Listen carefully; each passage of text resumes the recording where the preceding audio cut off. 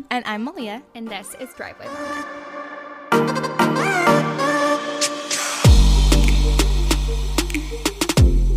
Welcome back to the pod. We are so excited for this episode. Seriously, I don't think I've ever had so many people texting me saying, what? We have to wait a whole week? And so I know that many of you guys have been patiently waiting to hear the rest of Sarah's story. Yes, so we're not going to waste any time. We will get into it. In being sort of like a peacekeeper, people pleaser, I don't get in arguments with people a lot because to me it's not worth the energy unless I'm late. Unless I'm really passionate about something, I'm just going to not care. But we would have a lot of miscommunications where we'd be in the car and I would recall something or say something and he would look over and say something like, that's not what you said. And I would go, huh? He'd go, nope, you definitely did not say that. Or he would say, it was always at my expense. It was always no, you're a lot more mean than that or more harsh than that. And I would say, no, I remember word for word what I said. And he'd turn it even more and go, well, maybe that's what you think you said, but that is not what was communicated. Mm-hmm. And maybe you're not as clear a communicator as you think because what came across was this, and this, which is something I don't even remember the details. I just remember it was something that would devastate me. Mm-hmm. And I started thinking, oh my gosh, what's crazy is he was preying on insecurities that I don't even know how he discovered these because I always felt like when I was younger, my sister and I would really butt heads. Obviously, we're very different personalities. Mm-hmm. And she would always tell me that I should be a lawyer or something because she just couldn't. I would talk her in circles to the point where she would just give up. And she'd be like, I know you're still wrong, but you're not even giving me. She'd call it my juju. She would say, you're working your juju again. And I'd go, no, I'm not. I just am trying to I want you so badly to understand what I'm saying. Mm-hmm. And we would just go at it all the time. So my ex would start to say, he said, how did he word it? You have this habit of steamrolling people that don't see your point of view. So as soon as you catch on that someone maybe disagrees, you will hold them down and make until they're forced to say uncle. And that's when you let up. They have to see your side and validate you. And if they don't, you will just flatten everyone in your way. And you think that you're saying one thing, and this would happen multiple times that he would reinforce this. He'd go, you're doing it again. You're doing it again. Or every time that he would we'd just be having a casual conversation and I would go, oh, I thought blah, blah, blah. He'd go, whoa, you're doing it again. And I go, what did I do? And he'd go, whoa. So now I'm getting worked up, but he is calling me out for getting worked up. So I would try to calm myself so that he wouldn't feel steamrolled. But inside I'm genuinely confused because I feel like I'm having to learn a whole new way of communicating because my entire life, I didn't realize that the words coming out of my mouth weren't matching what was going on in my head. And I didn't realize that everyone around me was kind of tiptoeing around me and trying to just agree with me because they thought I would steamroll them. So I felt really shaky as far as who I am as a person, my own recall of things. So I would start deferring to him or asking him what had happened. What did I say? Well, what did I come across this way? And he would go, But the reason that I believed him was because A, there was enough truth in things. And B, he was always trying to help me. So it was just I love you. I'm here for you. We're going to get through this. I'm so happy to be your person in this. I will. It was always, he would quote this pastor that always said, the boy lays himself down, so the girl goes free. It was he was using the whole submission argument in the Bible that women should submit to their husbands. And the reason that he would argue that is because, well, yes, it is submitting, but it works really well when the man has laid his life down so that the woman may flourish and may, live her best life. So his whole pitch was, I exist so that you can be the best version of you.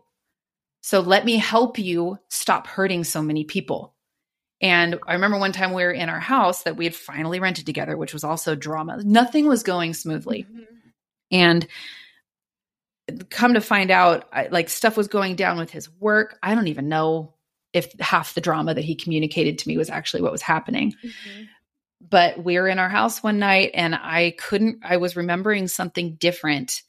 And he stopped me and he goes, "You're doing it again." And I think, he goes, "So the next time this happens in public, if we're around a group of people or if we have company over," and he goes, "How, as your husband," because we're planning ahead for when we're getting married. He goes, "Now, when I am your husband, how would you like me to correct you?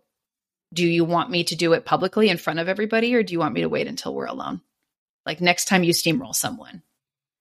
Oh my and gosh. I just broke down. I sobbed because I started thinking, I am a mess. Like, how is he even dealing with me? I am such a witch. Just like, and then he comes in with the big bear hug and he goes, "It's okay. It's okay. Like, I'm here for you. We're going to get through this."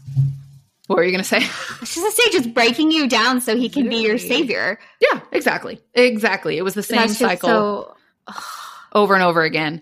And there were so many other instances. Well, I mentioned this with other people, but oftentimes I would get an intuition where I would hear something or feel something and it would turn out to be true. And I remember sharing with him something really personal a couple of times, and I don't remember the details, but I just remember finally deciding, I love this guy. This is who I want to share my life with. I'm going to share this not everyone, gets this spiritual or believes in this, but I'm going to share it with him like a dream I had that came true or, something like that. Yeah. And the first few times it was just kind of oh, cool. It wasn't negative. So I was like, he's open to that. And then later now, I like AE after engagement is when, the conflicts were happening. I would tell him something and he'd go, "Yep, you might want to check in whether that was actually the voice of God or something else." Because what did he goes, "The devil is a really good liar." Oh. And I'd be like, "Shoot, geez Louise." And at first I didn't just take that. I was like, "Who do you think you are?" Kind of thing. But then he knew enough of the word, enough of the Bible, and he'd been right enough that after a while, I stopped questioning him. He would say, the devil knows scripture too. So just be careful. There are a lot of things that you have just taken for granted that you haven't actually read into, or there were a lot of maybe teachings that I subscribed to, pastors I listened to. I took him to 2 churches that were important to me while we were together. And both of them, he pointed out very specific things. He was very upset. One service, apparently he almost walked out. So I found myself listening to these sermons or going to churches and hearing things through his ears and finding all kinds of things wrong. Not because I thought they were wrong, but because I could hear his voice in my head. And I'm like, "Oh, he's not going to like this. Oh no, not another, biblically inaccurate church." I mean, it turns out probably every church in California, according to him, is biblically inaccurate. So that was some of the biblical manipulation. He started to make me doubt real experiences I had actually had. And then just my own knowledge of God, the Bible, how things work, and then how I interact with people and how they perceive me. This is crazy, which I'll explain later. I did have a thought that ended up being the truth that would, if I had investigated it, it would have blown everything wide open weeks and weeks earlier instead of 8 days before my wedding. Yeah. So at what point, I know the wedding was postponed, right? So at what point, when did it start shifting into, okay, I don't know if I can marry this guy anymore? Or was that you feeling that way, or how did that work? I never felt that. I didn't get anything negative from friends or family. The only thing negative happening with anybody other than the 2 of us was I knew my mom was on a warpath to get to me to talk to me the week before my bachelorette party. I had a full-time job. I had a lot of things going on. I was trying to plan this wedding and trying to move. So I was packing, wedding was the next week, working, and she kept going, "Can we go to lunch? Can we do this?" And I was just like, it's more of the same thing. Just give me some freaking space. No. And come to find out, the Friday before, so my bachelorette party was on a Saturday. So the day before, my mom had managed to get a hold of my boss's wife. So my boss and his wife were like second parents to me. I had gone to college with their daughter. The whole reason I had this job was because I had gone on family vacations with them, was really, really close with them. So my mom got a hold of his wife and said, I'm desperate. I need someone to hear me out and tell me if I'm crazy. Can we go to lunch? So all I know is my mom is at lunch with Stacy. I'm at the office. Stacy comes back from lunch with my mom and she pulls me aside, and I had not been sat down like this. And Stacy, you don't want to be on the receiving end of one of these talks. Oh, she is like a mama bear. So if she's protecting you, anybody in her wake is better pray. So she sits me down and she gives me this come to Jesus talk.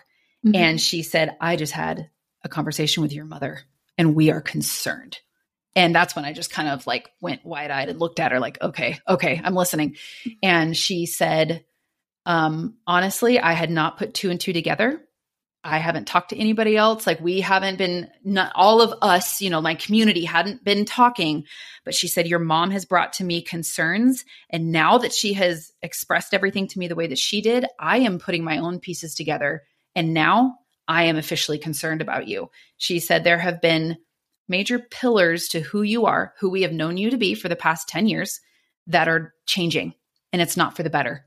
And she said, things that have made you the person that we love are shifting. And she goes, when you meet someone, yes, change happens, but you should be blossoming and growing. Like when you're in love, you're the best version of yourself. And she goes, you're not changing in a good way kind of thing. And people that you used to subscribe to, that kind of thing, like, you're questioning. Cause I made a couple of comments and she would point at me and go, that is not the Sara that we know and love. I don't like this, kind of thing. And I just said, okay. And this is the first time that it had been laid out for me like that. And the way the conversation ended was, you better be on your knees. She goes, we're going to be praying for you. And she goes, tonight, when you go home, you better be on your knees praying. And I said, okay, I will. Okay. That night, I didn't know what to pray because all I knew was that the next weekend, not the next day, but the Saturday after, or the Sunday, I don't remember which day my wedding was going to be, I was going to have this dang wedding. So I just prayed that everything would work out. Because I still at this point, I remember thinking, if they just knew him the way I knew him, I know there's a lot of confusion. I thought everybody was getting hung up on the fact that I hadn't been given $100,000 piano or flown to New York for this dress. That is all I knew. So at that point, oh, wow. Okay. That's crazy. Until she had spoken with you. Yeah. I thought that everyone was overreacting because he wasn't following through on promises. So what's wild is I felt that I had been part of the decision to not follow through on those promises because I had said, do not spend $100,000 on me right now. Right. I would rather see that money go toward a house and a wedding, things like that.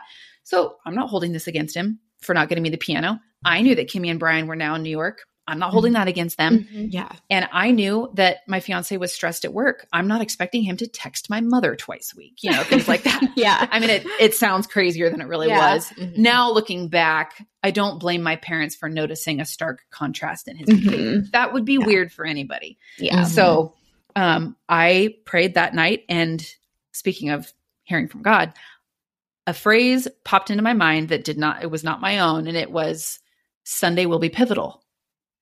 And I know it wasn't my own thought. Me chills.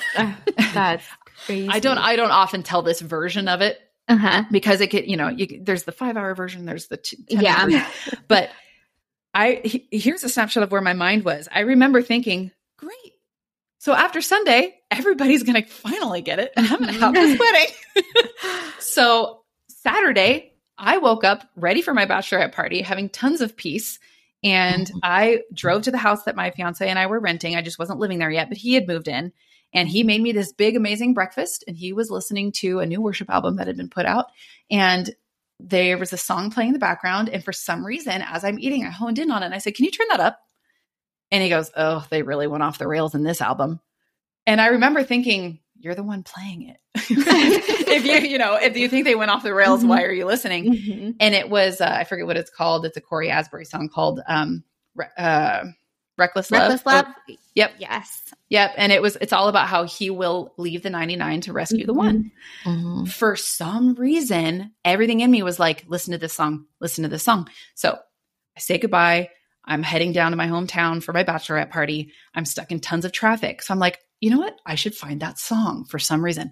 I crank it up at, super high, and I am praying the whole way, and I am so stoked. I'm like, I'm going to have my dream wedding. This is going to be amazing. I show up to my bachelorette party because everyone was meeting at my family's house, but my family wasn't going to be a part of it. We were going to go off from there.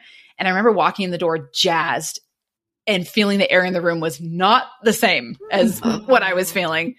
And I'm like, oh, well, everybody buckle up. Like, put on your boot, pull yourself up by your bootstraps. We're going to have a blast and you're going to like it. Yeah. And we did an escape room and went to dinner, and I had tons of fun. I just remember everybody being kind of quiet and awkward. And I remember when we were going to dinner, I overheard a couple of kind of whispery conversations. And I remember thinking, can you not? If there's something that everyone's concerned about, can you just tell me and not like, why are we having this if you don't want to be here? It was really strange. Mm-hmm.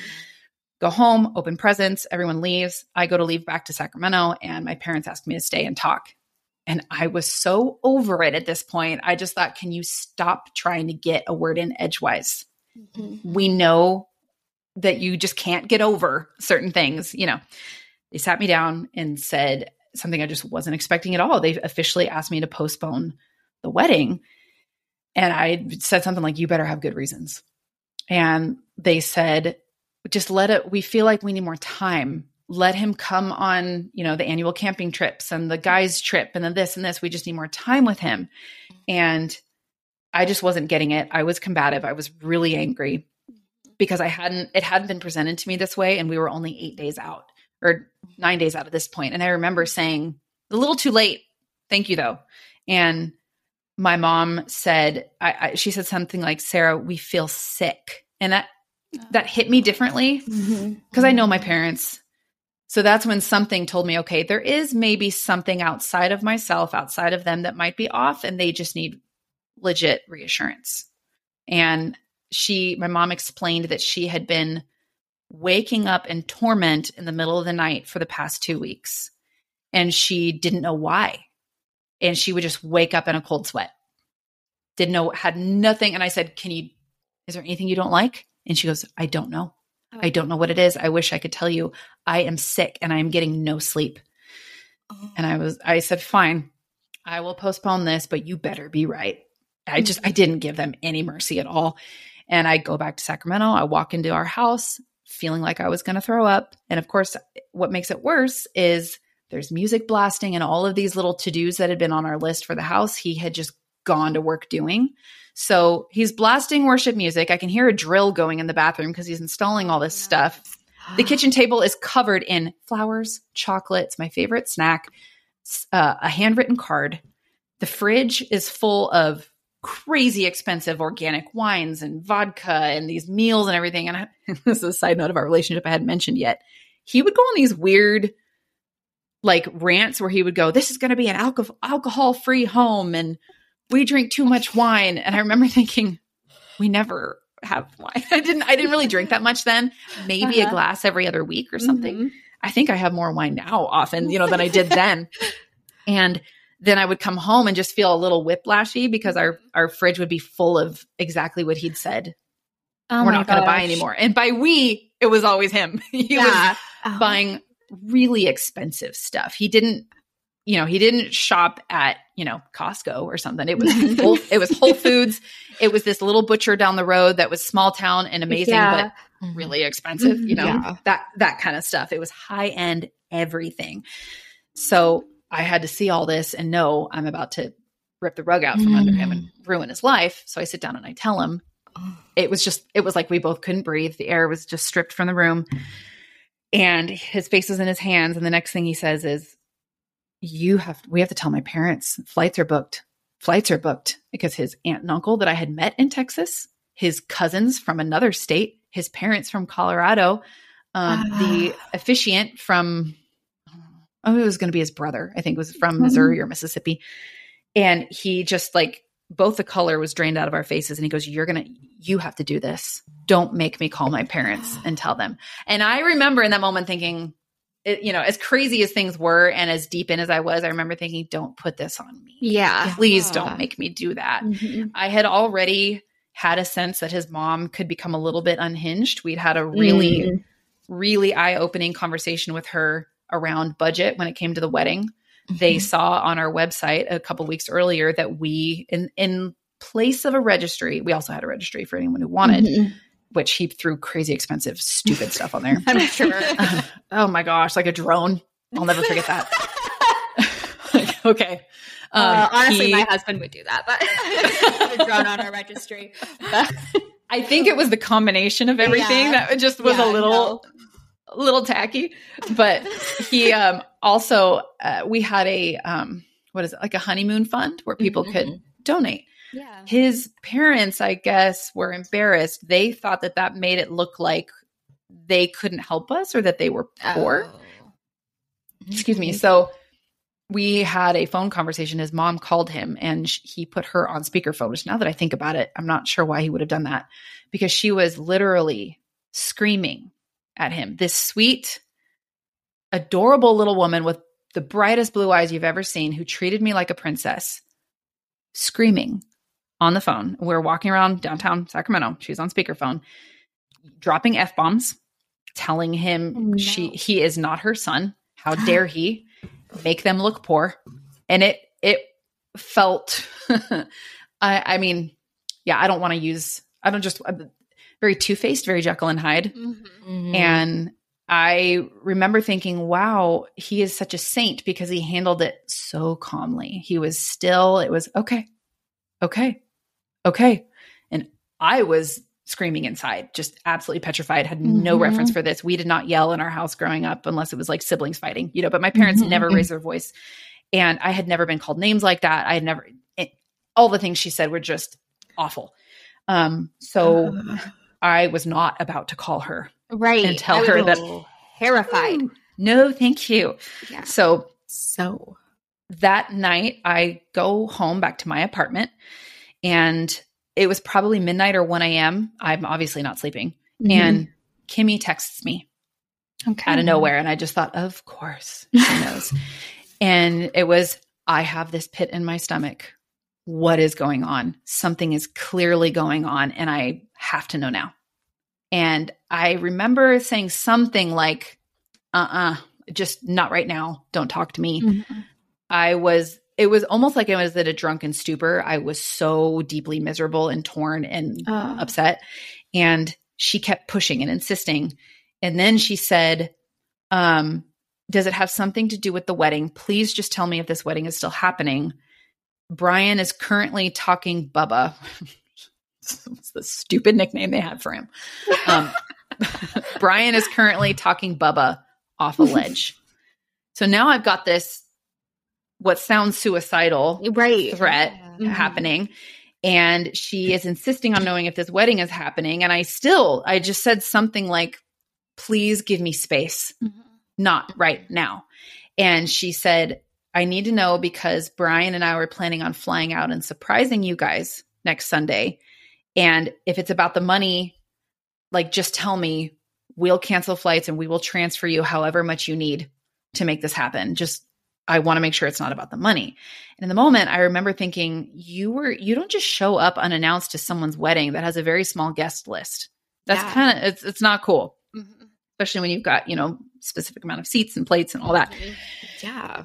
And I don't remember if I told her exactly whether or not it was canceled, but I do know the next day, so Sunday morning, my roommates are home, probably heading off to church. I hadn't slept a wink. And I asked my roommate, who I was closer to, the one that had seen the situation with Maple and all that stuff. I asked her to come in my room, and I was a mess. And I said, please be honest. Cause I thought this is the time. And I even told her, I said, lay everything out there for me. What is your honest opinion on my relationship with Dick? And you could tell she was really taken aback and probably put in an awkward spot, but she was very diplomatic and said, I see how happy he makes you, and I want you to be happy, and he seems to take really good care of you. I'm happy for you. And while I'm trying to talk to her and telling her what happened and where things are going, because she was going to be part of the wedding the next weekend, and this is a major thing that I had to tell my friends, like, hey, the wedding's off. And I had a lot of friends that have been waiting for this for a long time because I was older, I dated a lot. Everyone's very excited about this. We're in there for a few minutes. Kimmy is continuing to try to blow up my phone. My other roommate comes in. What's up? What's going on? What you guys doing? And she obviously sees what's going on. And I start asking her the same questions. And she looks over. She sees Kimmy's name on my phone. And she goes, kind of rolls her eyes and says, is that Kimmy? Because they had seen how often I'd been talking to her. And I could tell they thought it was weird that I was talking to someone so much. So I wanted them to know, look, I'm aware of it too. I'm not besties with her. I know it's weird. I'm trying to get her to leave me alone. But it's not until now that my other roommate looks at me and she goes, have you ever talked to this woman? And I went, yeah, I talk to her all the time. She goes, no. Have you heard her voice?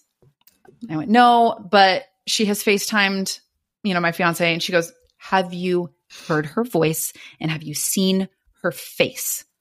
And I said, I've seen her face in pictures. We keep narrowing it down. And she goes, no. Have you Skyped her? Have you seen her talking? Do you know who she really is? And as the realization of what she was implying was sinking in, I think I remember I went a little bit lightheaded and I dropped to my knees and just kind of like leaned a little bit because I just couldn't, like the pre-pass out kind of feeling. And the roommate I was closer to kind of like held me, and the other roommate grabbed me a glass of water, come in, and they said, ask her to call you, try to get her to call you. And I just called her. And it said it wasn't working, or it went to some kind of like voicemail, or it said something, it wasn't working. There was no voicemail set up. I'm like, oh, okay.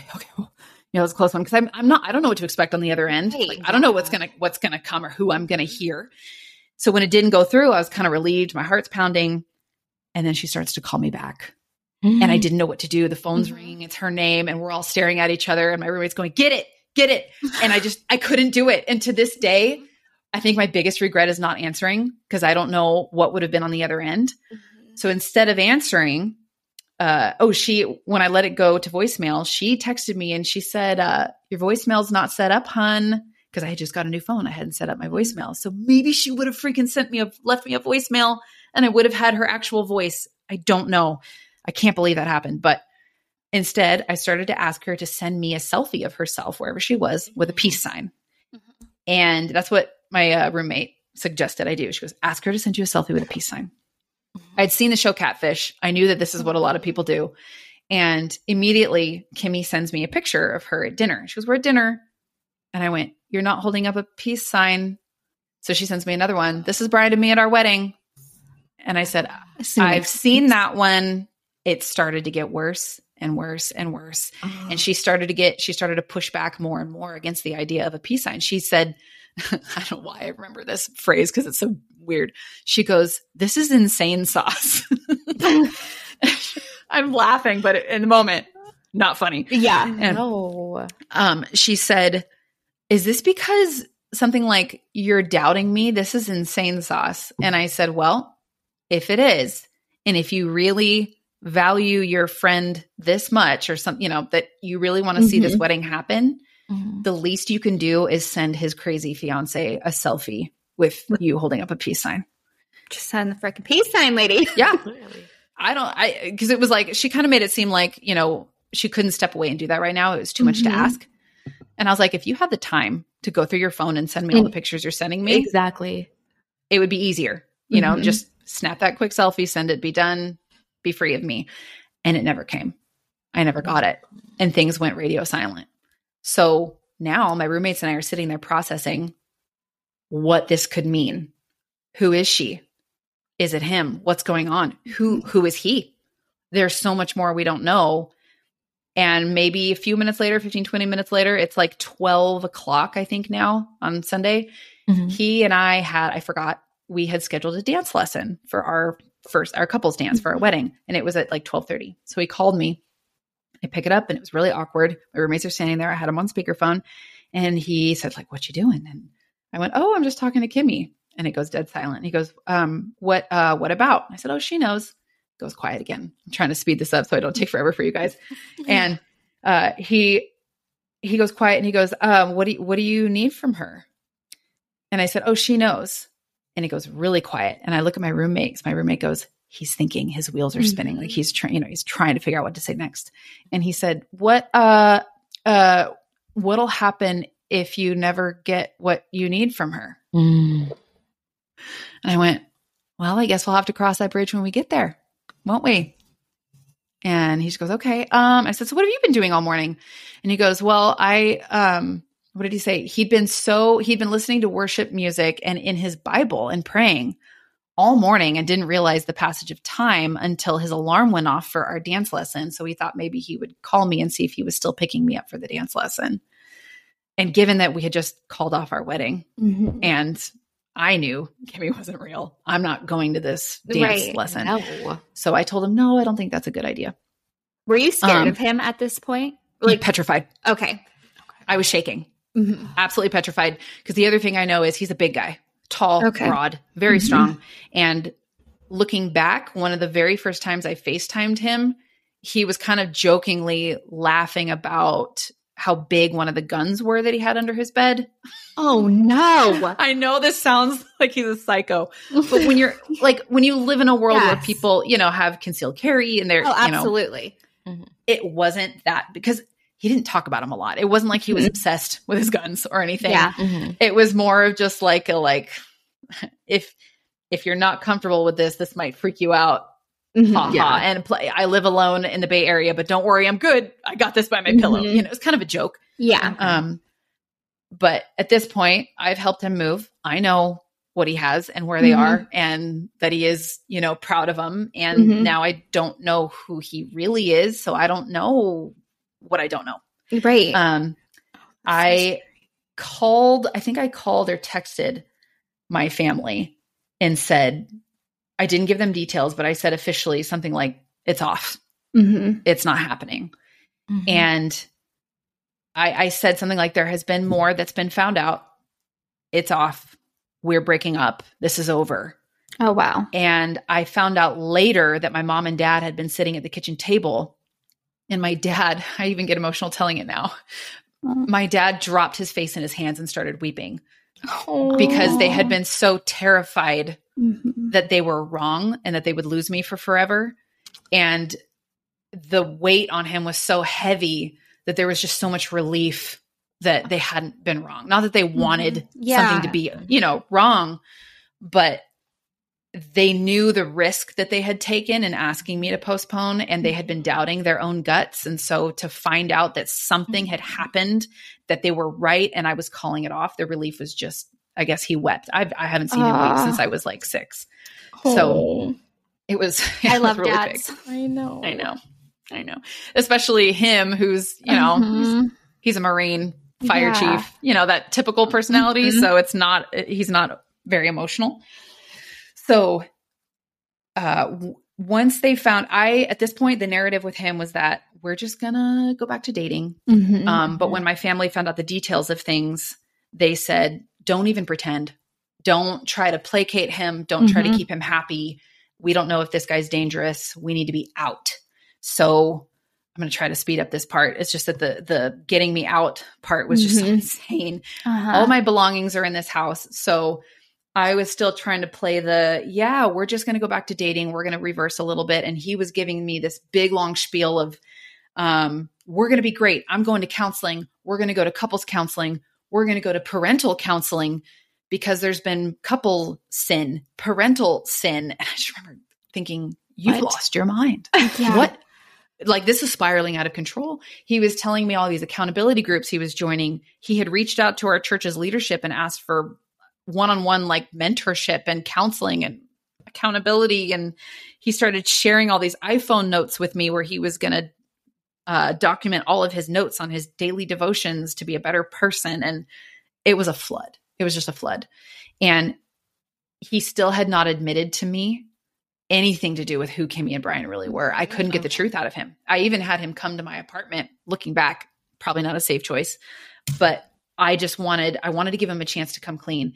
And he would only give me little bits and pieces. And it was I did not actually get a full confession out of him until over a month later. Really? After he had left the state and everything was fully done. And the way I knew that I needed to keep running was because I knew he wasn't giving me the full truth. But every time I would get a little snippet and he would think that I was okay with that, he would act like everything was fine. So I knew there's so much more here that I have yet to uncover. I still might not know who this guy is. So word gets to my family of exactly what had happened, that he had been likely making up fake people Mm-hmm. They knew the history with these people. They knew their names because I talked to them. So the impact of that had hit them pretty much as hard as it did me. That's when my dad called my cousins, 2 of them that live out near where I was. Mm-hmm. And they didn't even ask for details. He just said, we need to get Sara out of that house. We need to get her stuff out. And it's not a safe situation. We don't know who this guy is anymore. And all my cousin said was, because one of my cousins is a cop, Mm-hmm. and he goes, should so-and-so be packing? And my dad goes, probably. And he goes, on it. Mm-hmm. My cousins met up, like got their trucks, rode out there. So my parents are coming out to Sacramento. I tell my fiance on FaceTime, FYI, my family's on their way. We're doing this now. He knew you were coming to get the stuff, but not because of a breakup, because of he thought no one's coming. We're just postponing. We're still boyfriend, girlfriend. And then I FaceTimed him again later after he'd been at my apartment after all day. He thought we were going to work this out. And I FaceTimed him and said, family's on the road right now. We're not going to postpone. We're breaking up completely. This is over FaceTime. Over. Okay. Yeah. In fact, my sister has the whole thing recorded. She threw her phone on my bed because she came over. So we have all the audio. I mean, I can't use it for anything. It's just crazy. What was creepy about that conversation in that little snippet was once I confirmed to him, yes, like this is happening, his face just went flat. All emotion left, all expression left his face. And it just went dead. And he goes, so what are we doing here? Yes or no? Because I have a lot of business I need to take care of, a lot of phone calls to make if this is what we're doing. And I just got kind of shocked and went, yeah, that's what we're doing. And he goes, okay. Then it went quiet for a second. And he goes, so do we follow each other on social media anymore or no? Because that's a question. Yeah. That's what we need to think about right now. So I went, no, I'm still trying to keep the peace. I said, I don't think that's a great idea. And he just kind of, laughed. Okay. And then he goes quiet and he comes back and he goes, oh, come on. You don't want your ex-fiance watching you go on dates with your new boyfriends? And I went, no. And he thought he was making a joke. And he and you can bleep this out. I'm just going to say exactly what he said. He goes, oh, come on. That's fucked up. And I just kind of had this weird moment. I thought, you freak. And I said, no, the last 9 months of my life where you spiritually manipulated me, that's fucked up. Yeah. But what's crazy is his response to that was, you said that to him? Yeah, I said that word for word. And he goes, yeah, good point. No. Literally, John. The freaking trippiest. Yeah, it was. That could just like yuck. It was kind of out of body for sure. I felt like this is not real. I'm actually watching a movie, and seriously? This guy has some kind of split personality. That's what it felt like in the moment. So my sister and I get in my car. We drive out to the house, which is only maybe 10 minutes down the road, and it's at night now. And my parents are not quite there yet, and we're looking for my cousins. And I swear, I don't remember if one of them did like a bird call or a whistle. I want to say it was like a caw. And across the street behind bushes, my cousins had been staking out the house. They'd been looking in the window. Truly a movie. Yes. Literally. Yes. They had been watching the house because they wanted to see. They knew that my fiance knew people were coming. So and they know he owns guns. Right. They know he's a big guy and they know he's kind of a jerk. At least he had been to them. I found this out later that he'd been a jerk to them. So they don't trust him. They already knew he was bad news. So now they find out all this crap that he's done. They don't know, what they should be prepared for. So I guess they texted or called my dad and said something like, he's in the kitchen drinking a glass of milk. He's a sociopath. Literally. But they were just looking to see, is there a gun on the table? What is he doing in there? Yeah, he was just chilling. Just chilling like a villain, literally. So that's when I think my cousin stayed hidden the entire time. I don't think he ever knew they were there. They were just across the street to keep an eye out on things. And then my mom and dad, and I think my brother was with them. It's crazy that I don't really remember because he's so quiet and stays under the radar. So they showed up, my sister and I showed up, and we go in the house and we start getting stuff while he stands there awkwardly. And we're just unpacking things. And he insists on trying to give me a hug. He tries to give my mom a hug, my sister. But when he goes to my dad to shake his hand, my dad just steps back, takes a big step back on the driveway. Everyone's watching. And my ex goes, come on, let me just, like man to man kind of thing. Like, let me, my dad just takes another step back, and then he raises his hand, his pointer finger, and points at him. And he just goes, get help. And turns and walks away from him. We're all just like, oh my gosh. Oh my gosh. Oh. And that was I want to say it was the next day, my mom and sister came back with me to get more of my stuff. Mm-hmm. And I think he was still there. And that was the last time that I saw him. Within that next week, he'd gone out of town for something, and he left his poor dog shaved to the skin. And it's cold outside, shaved to the skin, locked in the backyard with no food and water. So we went over to the house a couple of times to take care of the dog, make sure he was warm and safe and fed, and got the rest of my stuff out. And then he packed up everything and left the state to go back home to Colorado that weekend. I think it was maybe the next weekend. So when I went back to the house to get all my stuff out, he had thrown half of his belongings, our kitchen stuff, cast iron pans, everything in the fridge, cleaning supplies, household supplies, all in trash bags, and left everything dumped both in and out of trash bags all over the driveway. So I had to clean up probably 10 to 15 of the big black bags ones full of very valuable, useful home items that he just said, screw you, F all of this, I'm out. Left it all. Gosh. And it wasn't until a month later when I was trying to I kind of learned his MO. I was trying to get refunds for people that had donated to our honeymoon fund. Oh, yeah. He was playing me on that, giving me the runaround. Oh, yes, I've tried. That was maybe 2 or 3 weeks of that. I got the refunds within 24 hours when I finally realized, I think he's lying. Mm-hmm. So I reached out to the company and got it all back. When I tried calling him out for a couple of things, and that was when he confessed that Kimmy and Brian Powers were not real people, because he was trying to get one up on me. I called him out for something else, knowing it would set him off and that he would try to get the upper hand. And sure enough, he texted back with, nope, that's not all. Brian and Kimmy Powers, and just went through everything and tried to victimize himself, said it was out of deep insecurity because you made me feel this and that. And he catfishes you and it's your fault. Uh-huh. Yeah. I apparently drove him to that point 2 weeks within our relationship. I guess.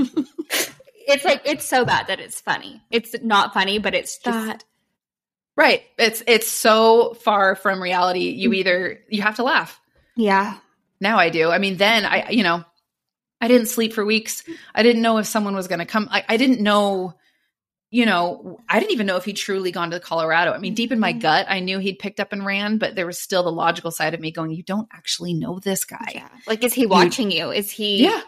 What is he doing next? He'd even made the creepy comment about watching me go on dates. And I thought, in what world would you even joke about that? Yeah. Mid breakup, In that moment, you're usually just trying to survive and pick up the pieces, emotionally. So that's where I'm trying to. I mean, that's how it ended. Yeah. Well, what was your healing process like? Yeah. It was messy as heck because I didn't have a place to live at that point anymore. I didn't want to keep that house alone. I couldn't pay the rent myself. I had already moved out of my apartment. I was in that middle transition. So someone else had already signed on to take my room. Excuse me. Instead of the honeymoon, my parents decided to just take us on an impromptu family trip to Cabo. So we went on that trip, and in my mind the whole time I was thinking, okay, I'm going to get an apartment. I'm going to line up an apartment. So I was staying with my parents temporarily and going back and forth between my apartment in Sacramento and my parents, and nothing was coming through. And it was my roommate that finally told me, it's not embarrassing. It's not the worst thing in the world if you go home. You might need to be home for a little bit. And I had to hear someone say that. Yeah. Mm-hmm. So that turned into the next 2 years of being back in my hometown in my parents' guest room, which was my room when I was 13. And I was only there for so long because nothing worked out. I kept trying to get back to Sacramento. It just wasn't happening. So I immediately jumped into seeing a counselor in Sacramento who's also a pastor, and he had been a really important figure in my life.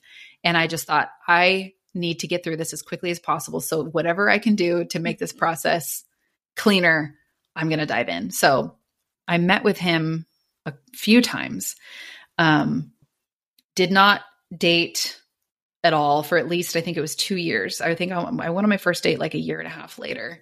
Okay. Went on 2 dates in a row and realized I am so not ready.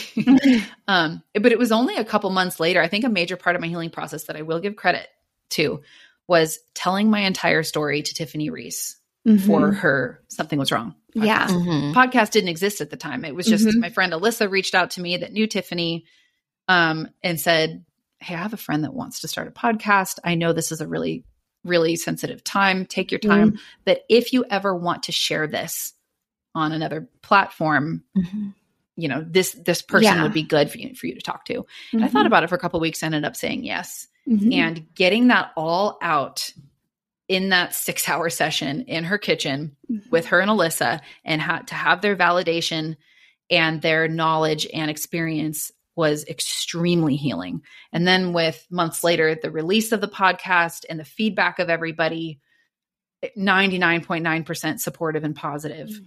That was a major part because I had a big education coming at me. I did not know what narcissistic abuse looked like. I had never heard the term gaslighting. It actually wasn't until we were in this trip on this fake so-called honeymoon in Cabo with my family. I think someone sent me an article, or I came across an article that talked about love bombing. I had never heard the phrase. And I remember freaking out and sending it to my mom and saying, look, there's a word for what happened to me. I had no idea. So it was a combination of the counseling, affirmation, validation from friends, sharing it on the podcast, and consistency in other areas of my life. I had my same job with my close friends for a while. I think I just needed that security of the routine of, okay, these are the constants in my life, because there had been so much. I still needed to rebuild my sense of self. It wasn't just, oh, someone had lied to me. It was, or, you know, someone had been creepy. It was, well, what do I believe anymore? Can I communicate? Am I mean? Yeah. Am I, you know, a bitch? Yeah. All these things that he made you believe and think. Yeah. So that's what healing looked like. And then I ended up 2 years after living with my parents, quit my job. I got another job managing a therapy practice. Oh, wow. So my boss was an incredible therapist. And it was so perfect for me that as I was healing and getting more whole and maybe kind of open to stepping back into the dating scene, my close friend and boss was a therapist. So I could just bounce things off of her. That was amazing. And being surrounded by incredible women and men in that office was a major part of my healing as well, because they all loved me and were cheering for me. So I had their clinical experience and their love, you know, around me. Yeah. So that's it. It took a while though. It took a while. Yeah, definitely. I mean, ever since I heard your story on her podcast, I have been praying for you. I think about you all the time, actually, because it comes into my mind. I'm like, I can't believe it. It's so shocking to me. Oh, thank you. That's really sweet. I followed you on Instagram, and I'm like, oh my gosh, I see you, and I saw that you got married. So I'm like, praise the Lord. How has that been? Amazing. And how just, I'll keep this short. Excuse me. But it's meeting him was so, the best way I could describe it was just, it felt like, it sounds cheesy. It felt like open skies. Like there was so little. I remember there facing an inner battle when I met my ex, a feeling there were things that needed to line up. There was this inner friction that I didn't know how to label. And when I met Kirk, there was a mental battle, but it was different. There was like an air, there was a peace, I could breathe. And it was more just the head games of, I'm scared that the past is going to happen again. So I remember telling my boss, who was a therapist, you know, I want to do it differently. And the key phrases that she would repeat over and over was, number one, we're not doing worst case scenario anymore. Stop it. I didn't realize that I was spinning that over and over. And the other thing was, you're already doing everything differently than you ever did. Stop telling yourself you need to do it differently. You're already doing it differently. Like, you're right. He was, I think what I appreciated about him was there was nothing larger than life. It was very normal, but very thoughtful too. It was like a normal amount of connection, but nothing was like, and nothing felt like it was moving faster than I was keeping up with. there were no crazy high expectations. What you saw was what you get. And he didn't have the perfect answer for everything. He wasn't Mr. I know it all, kind of thing. It was sometimes there wasn't an answer. And that for some reason for me, that was really real. Yeah. We don't always have perfect answers for every, question. So it's been really healing. There's only been like a small number of times where I could say I was officially, triggered, to use that term, where he would, that freaking laugh that I mentioned. There was like one time when like Kirk kind of let out a laugh after something I'd said, and it sounded very much like when I would say something and my ex would go, oh, my little Frenchie. And it was his derogatory nickname. It was his way of saying you're sensitive and you are delicate and you are high maintenance. And one day Kirk did that laugh, and I remember going really stiff, and I couldn't breathe. I couldn't say anything. I felt like my throat was tight. We were in the car. I started to like tear up, and it was several minutes where he's like, what's going on? And I'm like, I'm fine. We had to process through. I had to cry, and he was like, I would never, it was just a laugh, there's a couple things like that we had to work through. I forgot to mention earlier, I had kind of like opened a story loop and I didn't close it. I had mentioned something about how I had heard something that would have blown it wide open. There was a moment early on. I don't even know if we were engaged yet. This is how early on it happened. I remember where we were standing. He was in front of me looking down at his phone. I was looking at him, and this thought hit my head, and it was, he is Kimmy. And I just remember thinking, oh my gosh. I have the craziest imagination of anybody I know. Like, is that an intrusive thought? What was that? Like, that's what I would. Right. I thought, that's so silly. I just, it was so outside of my own brain. I just remember feeling like someone else was in my head. Get out. Yeah. That's not cool. Not funny. Months later that I found out. Isn't that crazy? Wild? So isn't it crazy that he tried to make me doubt that voice when that voice was right all along? Crazy. So crazy. Wow. And I mean, just in a testament to how amazing Kirk is, the fact that I'm sitting here right now and I've had a 2-hour conversation with you guys about my crazy ex, and he is more than supportive of it. Yes. Oh. He, as I'm starting my own podcast now to share similar stories, not just share stories, but I want to talk about the other side. I want to talk about the light at the end of the tunnel. And I want to have people like my boss on there. I want to have therapists and trauma specialists and, people that have clinical skills and knowledge. There's so many questions. I think when this happened to me, I didn't even know what to Google. I didn't know, are there support groups out there for people? Like, has anybody else been, am I just stupid? And should I have seen this coming? Because a lot of people said, I could have told you that he was Kimmy, or I could have told you. And I'm thinking, you weren't me. You were, you had crazy background music and the title Something Was Wrong, telling you that something was wrong. Yeah. I didn't, but Kirk has just been he's like, I'll be your tech guy. I'll help you get this platform started. I think you should. And if I'm, kind of slowing down, he'll go, should you want to work on your book? He's just very, you're writing a book, Yeah. I say I'm writing in that I have a rough draft. Okay. It's not like complete by any means. I don't even have a real outline, but I've been saying I've got to write a book. People have been telling me before I decided to start a podcast, I wanted to write a book. I just, for some reason, I had a major block against it. And every time I would go to try to work on it, it was when I was about to get engaged to Kirk. I had just moved to Tennessee from California. And I kept thinking something about this feels like I'm going backwards, and I don't want to do that right now. I don't want to live. I don't want to live there. And I don't want to forever be that girl that canceled her wedding back in, 2018. It's funny now, having been married for several months and being where we're at, which is so different, even from where it was a year ago, it feels that much further from me. I'm realizing it's perfect. I'm so glad I've waited, because now I'm writing it from truly what feels like the other side. And not that's so cool. Not that marriage is the be all end all, right? Only, it's not the only other side to stuff. It's not, the final happy ending.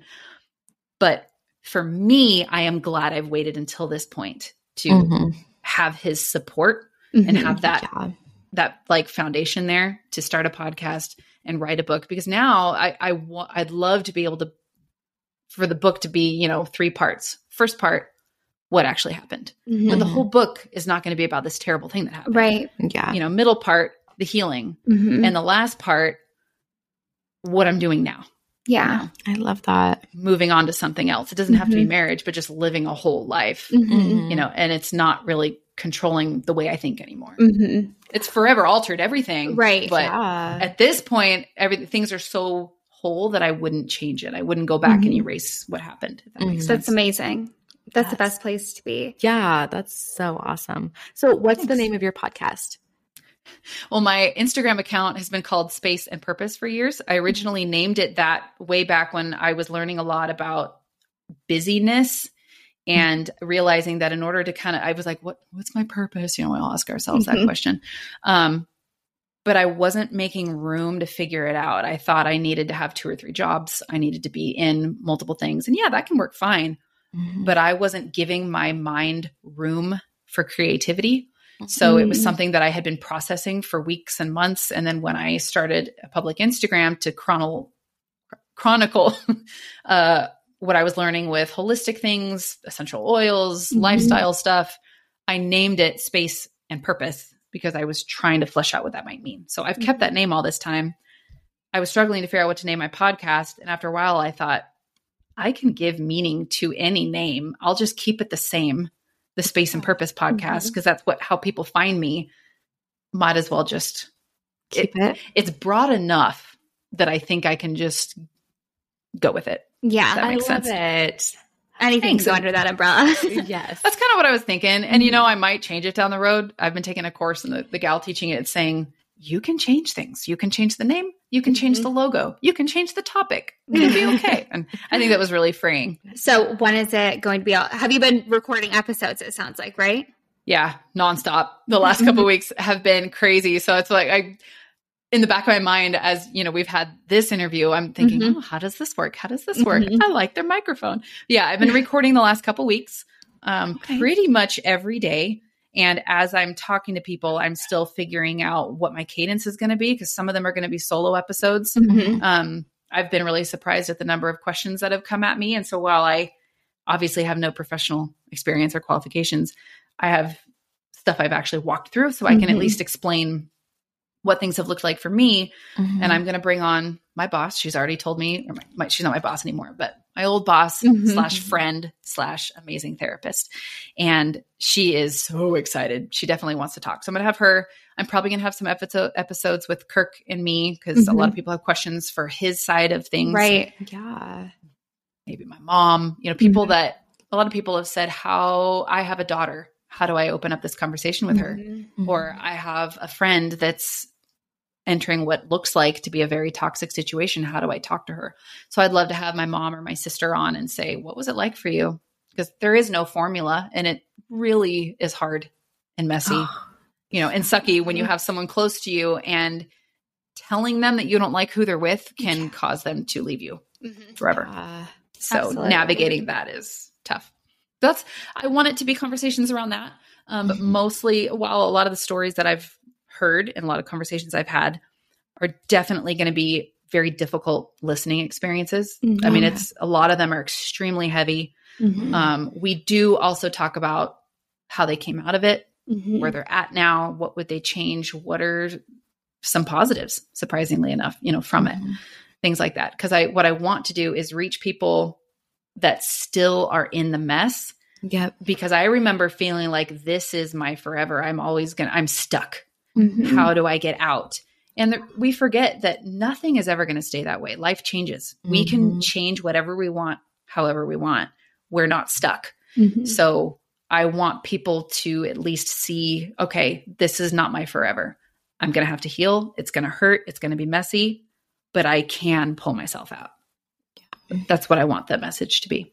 Oh, that's awesome. I love that. I know you'll be so successful. I can't wait to hear it. Yes. Thank you. Wait. Thank you. It's coming out January. Is that right? Yes. I don't have an official date yet, probably because I'm scared to give myself a launch date. It's probably going to be the the second half of January because I still have to figure out how to edit all this. But yeah, definitely January, no later than the last Thursday of January. I'll say that. Okay. You'll have to let us know, and we'll let our listeners know too. Thank so they you. Can find you at where can I find you? The easiest place would definitely be Space and Purpose on Instagram. Okay. So it's at Space and Purpose, all spelled out. The and is A-N-D. You were talking about how you're looking for people with stories and. Yes. Yeah. My email address is the same. So I'm looking for people that have similar stories, but